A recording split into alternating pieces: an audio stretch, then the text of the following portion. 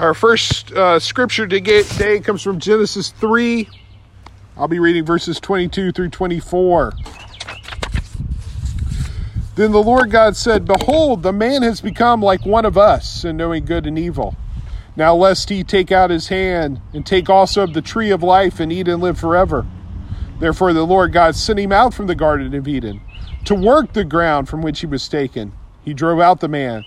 And at the east of the Garden of Eden, he placed the cherubim and a flaming sword that turned every way to guard the way to the tree of life." Our next scripture reading comes from Romans 5, verses 1 through 11.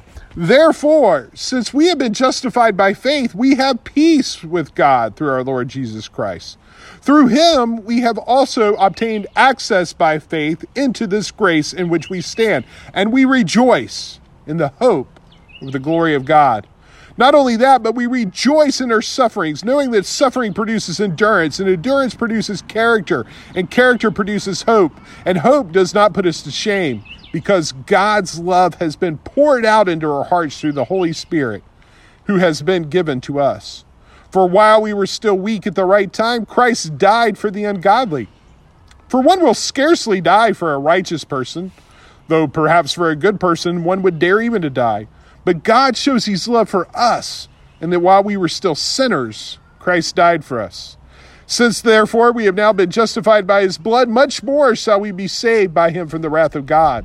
For while we were enemies, we were reconciled to God by the death of his Son. Much more, now that we are reconciled, shall we be saved by his life. More than that, we also rejoice in God through our Lord Jesus Christ, through whom we have now received reconciliation." And our sermon text is from the Song of Songs. Here's chapter 3, verses 1 through 5. "On my bed by night I sought him whom my soul loves. I sought him, but found him not. I will rise now and go about the cities and the streets and in the squares. I will seek him whom my soul loves. I sought him, but found not. The watchmen found me as they went into the city. Have you seen him whom my soul loves? Scarcely had I passed them when I found him whom my soul loves. I held him and would not let him go, until I had brought him into my mother's house and into the chamber of her who conceived me. I adjure you, O daughters of Jerusalem, by the gazelles or the does of the fields, that you not stir up or awaken love until it pleases." And also from Song of Solomon, this is chapter 8, verses 6 and 7. "Set me as a seal upon your heart, as a seal upon your arm. For love is as strong as death. Jealousy is fierce as the grave. Its flashes are flashes of fire, the very flame of the Lord. Many waters cannot quench love, neither can floods drown it. If a man offered for love all the wealth of his house, he would be utterly despised." So, today we are concluding our study of the Song of Songs. I hope that you have found this study as enlightening and as edifying as I have for putting it together. This is a sermon series that I've actually wanted to do for a long time, and I really wanted to do it after Easter in the springtime because so many of the themes relate to renewal and resurrection. And so it was really fortuitous that a few weeks ago, it was actually Annabeth who asked this question. So if you really like this series, you can thank Annabeth or me. If you don't like the series, then blame Annabeth, not me. It's her fault. And you can come up with another suggestion, okay? Now, there is no doubt that the Song of Songs is a weird book. It's just very different from our thinking and our sensibilities. Understanding it requires work. However, I think that you'll find that stretching us and causing us to think in a different direction can be very helpful. Part of the purpose of Sunday, part of the purpose that we come here and worship for is to break out of our weekly, daily routines of work and school and focus on a bigger picture. And, poetry is one of those ways that we can accomplish this.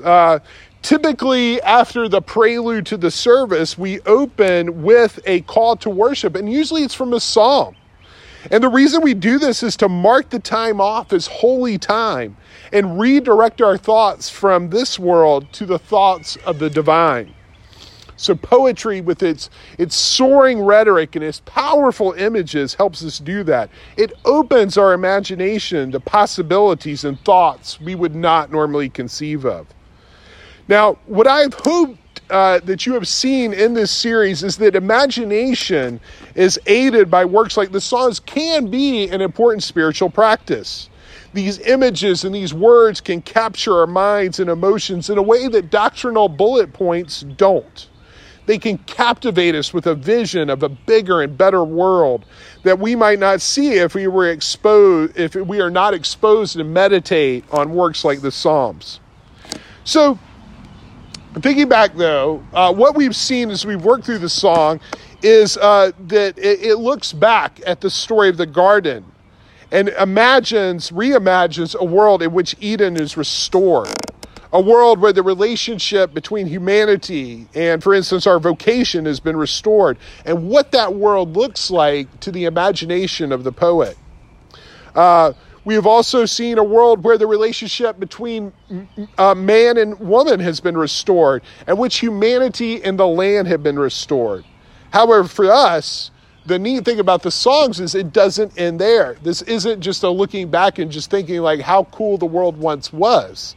You see, for us, it's an anticipation of the way forward because of Christ's victory on the cross. Because Christ's victory brings new creation. And what we read in the song is a picture then, not of looking back, but of looking forward of what new creation might look like. Therefore, us meditating on the song and having it capture our imagination can provide a direction, a blueprint, a signpost to help us enact this new creation in our own lives, in our families, in our communities, and in our place. So today we're going to look at the final relationship that was severed at the fall in Genesis 3. That, of course, is the relationship between humanity and God. Now, if we go back to the garden story, we see that humanity occupied a very important place in God's creation. God had created a world that he evaluated and deemed good. The pinnacle of God's creation was humanity, and they were placed in the garden to serve and to guard it. Humanity was to act as God's representative and given power to administer the garden. Now, this should become commonplace to us now, but I don't mind repeating it because it's so key to thinking through so much of Scripture. But we know how the story ends. It ends in tragedy for humanity. However, probably the most tragic part of all is the alienation of the couple from God. The Genesis story has this picture of God walking in the garden in the cool of the day. The Hebrew word that's used for walking here uses a particular verb form called the hithpael, and that indicates a habitual or repeated action. In other words, we find God, the very presence of God alongside the man and the woman, recurring and commonplace. It was routine for him to walk in the garden alongside the man and the woman.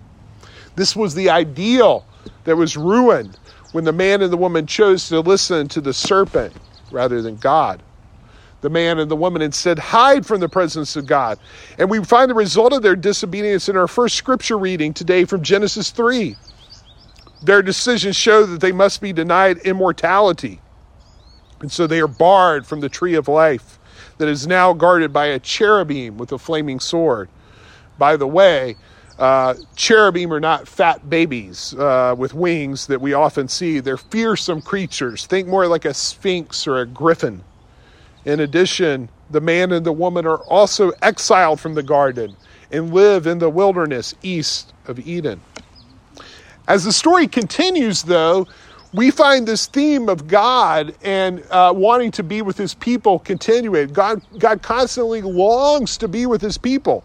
The book of Exodus is the story of God freeing the Hebrews from slavery in Egypt. However, that part of the story really only takes up the first third of the book. The remaining 2/3 of Exodus is about the presence of God meeting with the Hebrews at Mount Sinai. And then the details and constructions of the tabernacle, which the tabernacle was built as a holy place where God's presence can dwell alongside his people. Exodus ends with the Spirit of God moving into the temple or the tabernacle and the glory of the Lord filling it. The presence of God basically necessitates the whole book of Leviticus. And so, in fact, I would go so far as to say that the presence of God forms the theological center of the Torah, the first 5 books of the Old Testament. As the Old Testament continues, we find Israel disobedient and exiled from their land, which God had given them, much like Adam and Eve in the garden. The book of Ezekiel dramatically details God's presence leaving Jerusalem and Israel. And when the exiles return from Babylon and rebuild the temple, God's presence does not return with it. However, we know that God's presence does indeed come again to his people, but this time in the form of Jesus, whose name is Emmanuel. And Emmanuel means God with us. So my point is that God's presence is one of those major themes in Scripture, and God's presence is essentially God wanting to be with us. It's God's desire to be with his people. And what I want to show is how this theme of God's presence and his desire to be with his people is imagined in the Song of Songs. So let us turn to one of our sermon texts today from the Song of Songs. As we look at chapter 3, we have basically a short story of this woman desperately looking for her lover. She starts off in her bed, tossing and turning, and so overcome by her desire to be with him, she ventures off into the night to find him. Now, even in the day, this behavior would be quite odd, but in the ancient world, a young woman going out at night on alone would have been scandalous at best and dangerous at worst. She is found by a group of watchmen who guard the city. And notice that she asks them a question. What does she ask? Have you seen him whom my soul loves? So let's just think about this for a minute. If you were to lose your spouse and went to the police, you probably would not file a missing persons report with this sort of description. Missing, the one whom my soul loves. It's not really the kind of information a watchman needs to help you find someone. And the other weird thing is, notice that this phrase is repeated over and over again. The one whom my soul loves is found in verse 1, 2, 3, and 4. You probably heard it over and over again as I read it. You probably even made kind of a mental note of that. And if you know anything from listening to me over the last, I don't know how long have we been doing this, 7 years, if you're reading the Old Testament and you hear something repeated over and over again, it's probably important. It's significant. Repetition is there. So this phrase is inserted here by design because it's important. So what's the significance of this phrase? Well, if you remember from the past few weeks, I made the point that poetry often makes frequent use of a literary device called allusion, in which words and phrases reference other works. Often these allusions are indirect. They're echoes of another text, maybe not so blatant. Since it's not explicit, it is left to the audience to draw the connection between the two works. Now, why is that done? Well, that's a good question. Now, the reason it's done is because it forces the hearer to think about one text in terms of another. Okay? So here's the thing about poetry. Poetry ain't easy. It requires a deeper level of thought and engagement than standard prose writing, but that's kind of the point.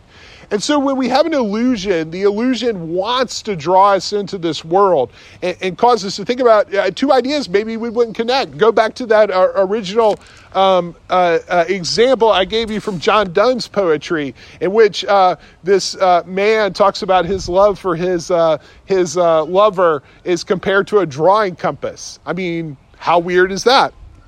Now, what this phrase, the one whom my soul loves, alludes to is probably not that obvious to us, but it would have been blatantly obvious to anyone who originally heard this song. And that's because the phrase, the one whom my soul loves, is an allusion to Deuteronomy 6:5. And you know this verse. You shall love the Lord your God with all your heart and with all your soul and with all your might. This verse is part of what's called the Shema. The Shema is the Hebrew word for listen. And it's 2 verses in Deuteronomy that were recited pretty much twice a day, every day, by every Jewish person going back to, we think, the Old Testament times, at least the time of Jesus. Confessing the Shema was a regular and widespread practice. If you were a Jewish child, these were probably the first words you would have learned. Hear, O Israel, the Lord God is one. You shall love the Lord God with all your heart, soul, and might. For us, we probably know it because Jesus tells us it's the greatest commandment. But the point is, what we have in this story of a woman searching for her lover is also a story of humanity desperately searching for God. Even the word used here for seek is a special Hebrew word, bakesh. Often bakesh has the meaning of to inquire, is like prophecy. It's not like it's not the normal word for finding something that's hidden, like your car keys or something. For example, the word bakesh is used in Exodus when the tent of meeting is set up outside the camp for those who wish to seek the Lord, to inquire from him. So it's more like Apple Siri than Apple's AirTags, if we were to use a modern analogy. Mason, you with me there? Yeah. All right, nice. Now, this whole idea of equating the love of this couple for one another, especially with this passionate desire that we see coming forth with the love of God and his people, totally weirds us out. It's kind of shocking. We like to see that the love between the couple and the love between God is 2 separate types of love. Now, if you've grown up in the church, at some point you would have probably heard this story, that the Greek language has 3 separate words for love, because Greeks are complicated and their crazy language just makes up a bunch of stuff. It has vowels, we don't need them, but Hebrew is different. But here's the story you learn in Greek, right? There's 3 types of love. Chris has given this speech, haven't you? Yeah. And look, I'm going to kind of make fun of it. It's all true, okay? But so there's 3 Greek words for love: eros, philia, and agape. And eros is, of course, the base for our word erotic and refers to the physical romantic love. Phileo is like, I think, the love between like souls, like when souls connect. And so we typically think of it as friendship, right? Like, Philadelphia is the city of brotherly love. So when I think of deep and abiding friendship, I think of the city of Philadelphia. Not really, but agape, though, is the selfless, sacrificial love. Okay, so far that's good. That's absolutely true. I'm really not knocking it. But usually when we hear this story, there's this implied hierarchy where we rank these types of love and assign eros to a low level and agape to a higher spiritual level. Now, I think that it's this diminishing of the physical and elevation of the spiritual that creates so much of the problem for us. It's one of the reasons we don't know what to do with the song. It's one of the reasons Annabeth read this and was like, I need to hear a sermon series on this because I'm not sure why this is in the Bible. She didn't specifically say that to me, but I assume that that's why she asked, because that's why everybody wants to know why it's in the Bible. Annabeth, if I was misinformed about that, you let me know, okay? But we think that surely a love poem about a young couple cannot be part of the Bible. It must mean something more than that. It must be an allegory for a higher truth. And the answer is yes, and also no. The song is more than love poetry in which the couple sing of their love for another. That's why we've been talking about the last 4 weeks. But the song is also not less than that.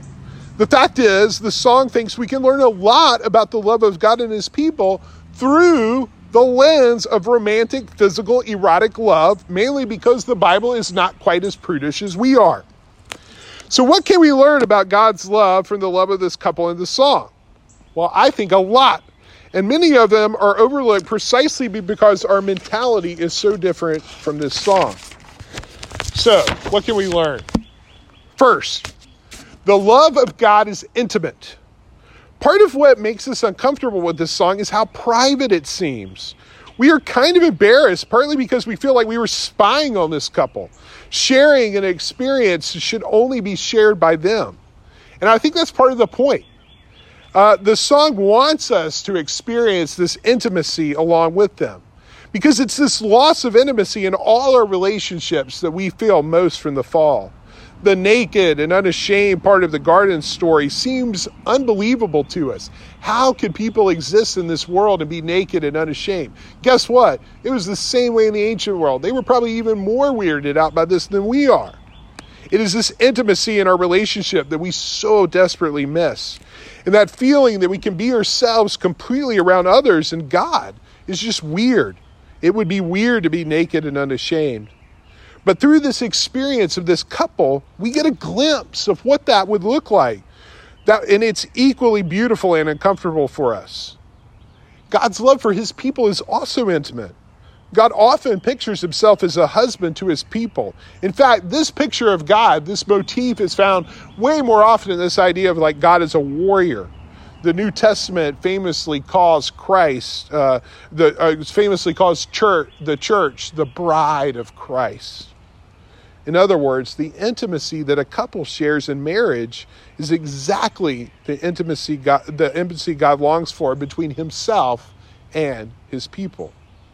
Second, like the love of the woman and the man, the love of God is personal.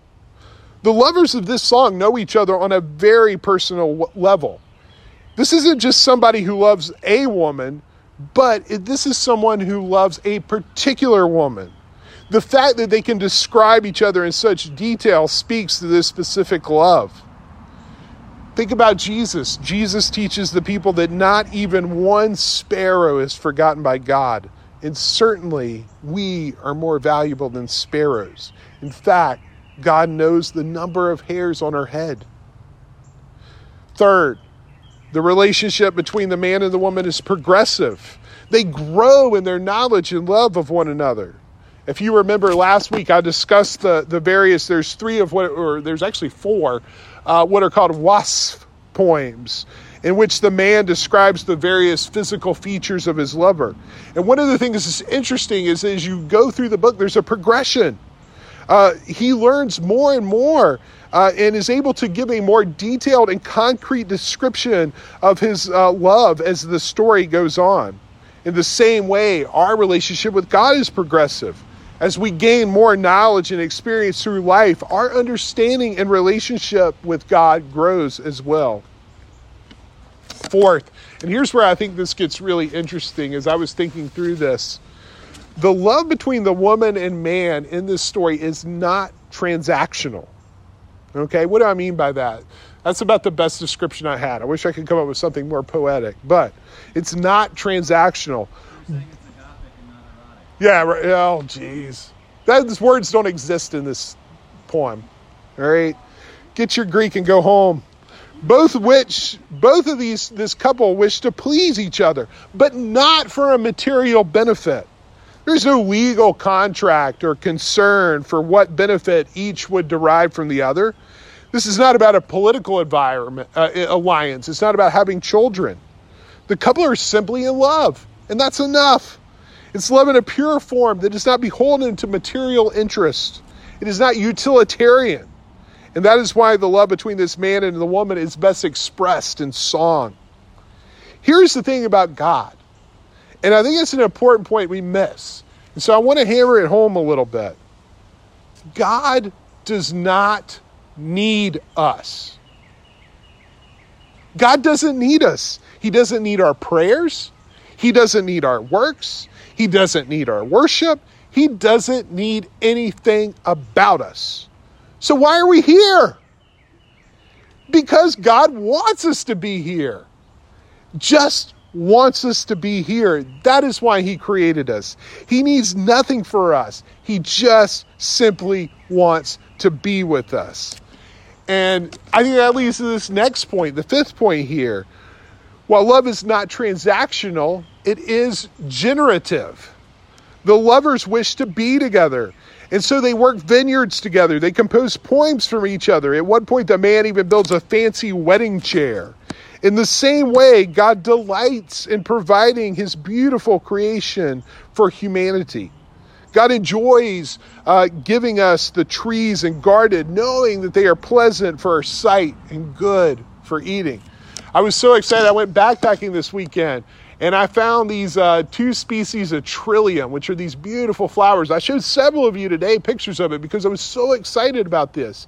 I have no idea what the point of a trillium is. I'm sure it occupies some kind of niche in our ecosystem, but they just seem to be random flowers out there, but they're gorgeous and beautiful. And I love the fact that God put them there just for me to take pictures of and to show off at church. How cool is that? Generative creation in all its abundance and glory demonstrates God's love for us in its very creativity. 6, I think precisely because this love is not transactional and it's not generative, it's joyful. See, we often think that our love for God should be about being grateful about what he does for us. And there's truth to that. And there's nothing wrong with that. We should be. It's part of our relationship with God, just because it's part of our human relationships. I'm grateful when my wife does nice things for me. I'm glad when she lets me go backpacking for the weekend or something like that. But that is not the only part of our relationship. This is a component of this love of the song as well, this joy. There's a joyful love that arises spontaneously out of sheer experience of the other person. All of these are types of love God wants us to know that he has for us and that we can have for him. The song wants us to see that love in all its beauty and wonder, and the best way it knows to relate that love to us is the romantic love of this couple. We can know all we can about God. We can study doctrine, we can study theology, and that's great. There's nothing wrong with that. But we know that understanding and experiencing love is different.